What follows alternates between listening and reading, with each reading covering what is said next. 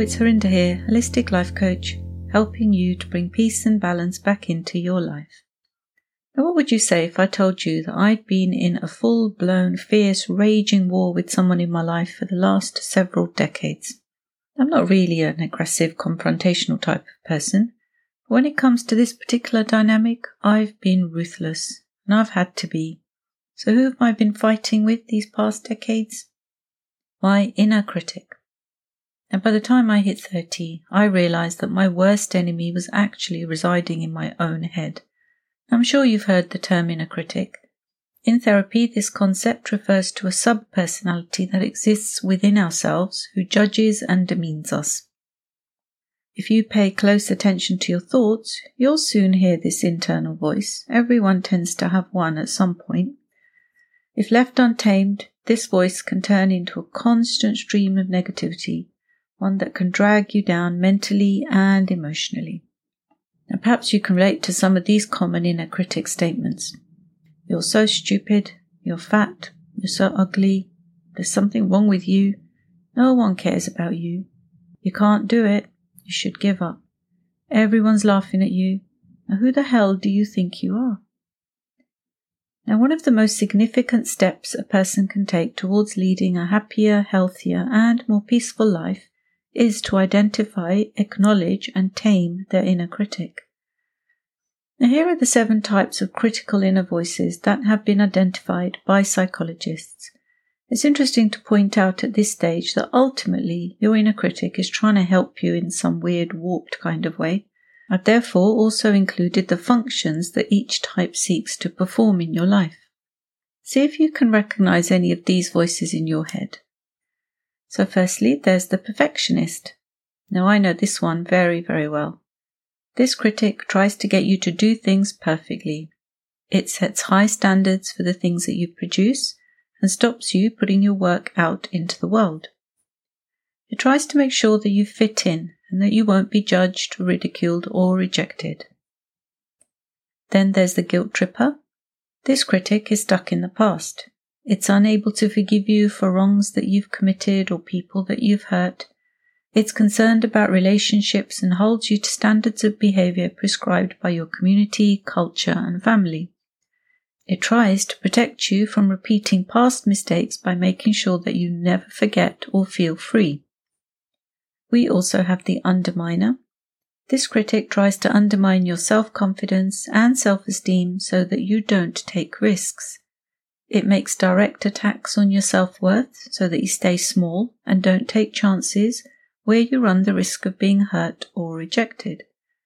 Now, it's afraid that you'll become too big or too visible and that you won't be able to tolerate judgment or failure. Then there's also the destroyer. Now, this critic makes pervasive attacks on your core self-worth. It shames you and makes you feel inherently flawed, as though you're not entitled to basic understanding or respect. Now, this is one of the most debilitating inner critics to have, and it usually comes from deprivation or trauma in early life. Now, it's motivated by a belief that it's safer to simply not exist. Then we have the molder. This critic tries to get you to fit into a certain mold based on standards held by society, your culture, or your family. It wants you to be liked and admired and wants to protect you from being abandoned, shamed, or rejected. The molder fears that the rebel or free spirit within you will act in ways that are unacceptable to others, and consequently it keeps you from being in touch with and expressing your true nature. Then there's the taskmaster. Now, this critic wants you to work hard and be successful. It fears that you're mediocre or lazy, and that you will be judged a failure if it doesn't push you to keep going. Funnily enough, its pushing often activates a procrastinator or rebel self that acts against its harsh dictates. And finally, we have the inner controller. This critic tries to control your impulses, eating, drinking, sexual activity, etc. Its biggest fear is that the indulgent part of you will get completely out of control at any moment. This critic tends to be harsh and shaming in an effort to protect you from yourself. Its motivation is to make you a good person who is accepted and functions well in society.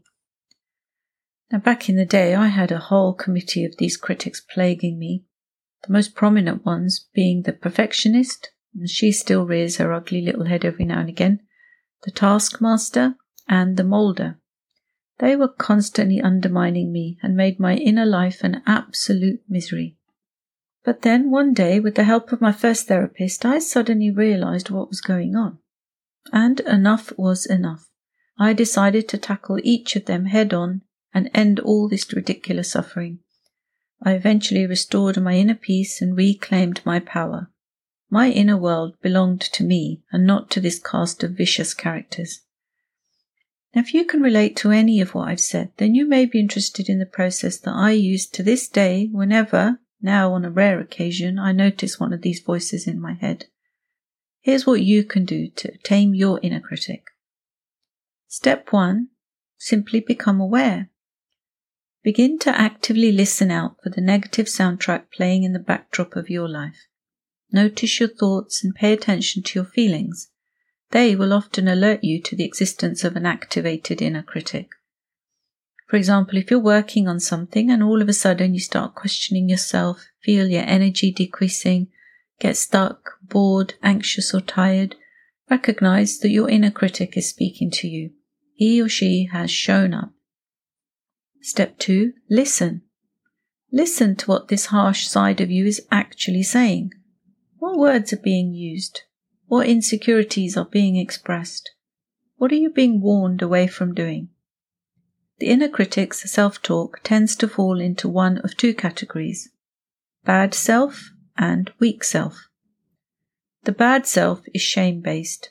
Those who struggle with it may feel unloved, flawed, undesirable, inferior, inadequate, deserving of punishment, and or incompetent. The weak self, on the other hand, is based on fear and anxiety. This type of self-talk may leave a person feeling dependent on others, unable to support themselves, submissive, unable to express emotions without fearing something bad will happen, vulnerable, worried about loss of control, mistrustful, isolated, deprived, or abandoned. Attentively listening to the dialogue going on will give you a clue as to which type of inner critic you're dealing with. Step 3. Empathize. Now, we all know that what we resist persists. So instead of pushing the inner critic away, embrace it momentarily by identifying with it. Show it some empathy. After all, it is a part of you. And as I said at the start of this podcast, it is trying to help you in some weird way. Now, you could do this, for example, by saying, "Look, I understand you're terrified of getting hurt and feeling rejected.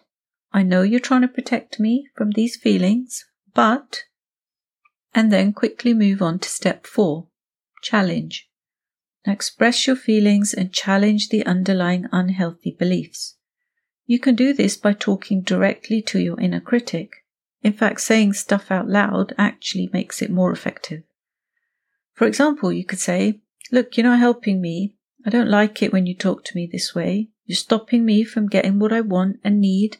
And I'll be okay. I'll be able to cope with whatever happens. I can do it."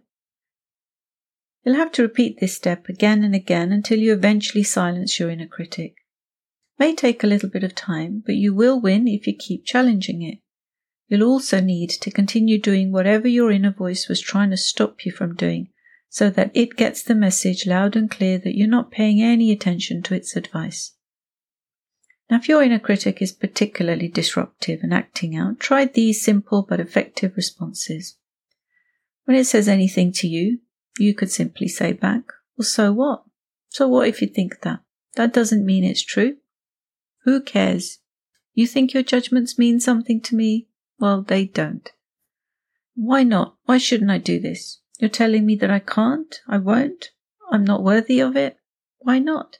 I'm going to continue doing this anyway because I can. And no matter what you say, I'm just going to keep on going." Can you feel how empowering these responses are? They challenge your inner critic head on. And when we relate to our inner critic in this way, we take away its power and regain our own. Now, this process takes a little effort at the start, but once you begin showing your inner critic who's boss and that you really don't care what it's telling you, it will eventually shut up and go away. Now, I'm sure you've realized from the descriptions of the different types of inner critic that some issues have their roots deep in your psyche, and in these cases it's advisable to seek support from a trained professional. And if you think it's not worth making the effort to change, then I'd invite you to think again. It is important. As the psychologist and author Catherine Cardinal points out, and I quote, "Low self-esteem results when the inner critic prevails," unquote. And we all know that low self-esteem is a recipe for a life full of unhappiness, poor health, and a lack of well-being. Now, we all deserve better than that.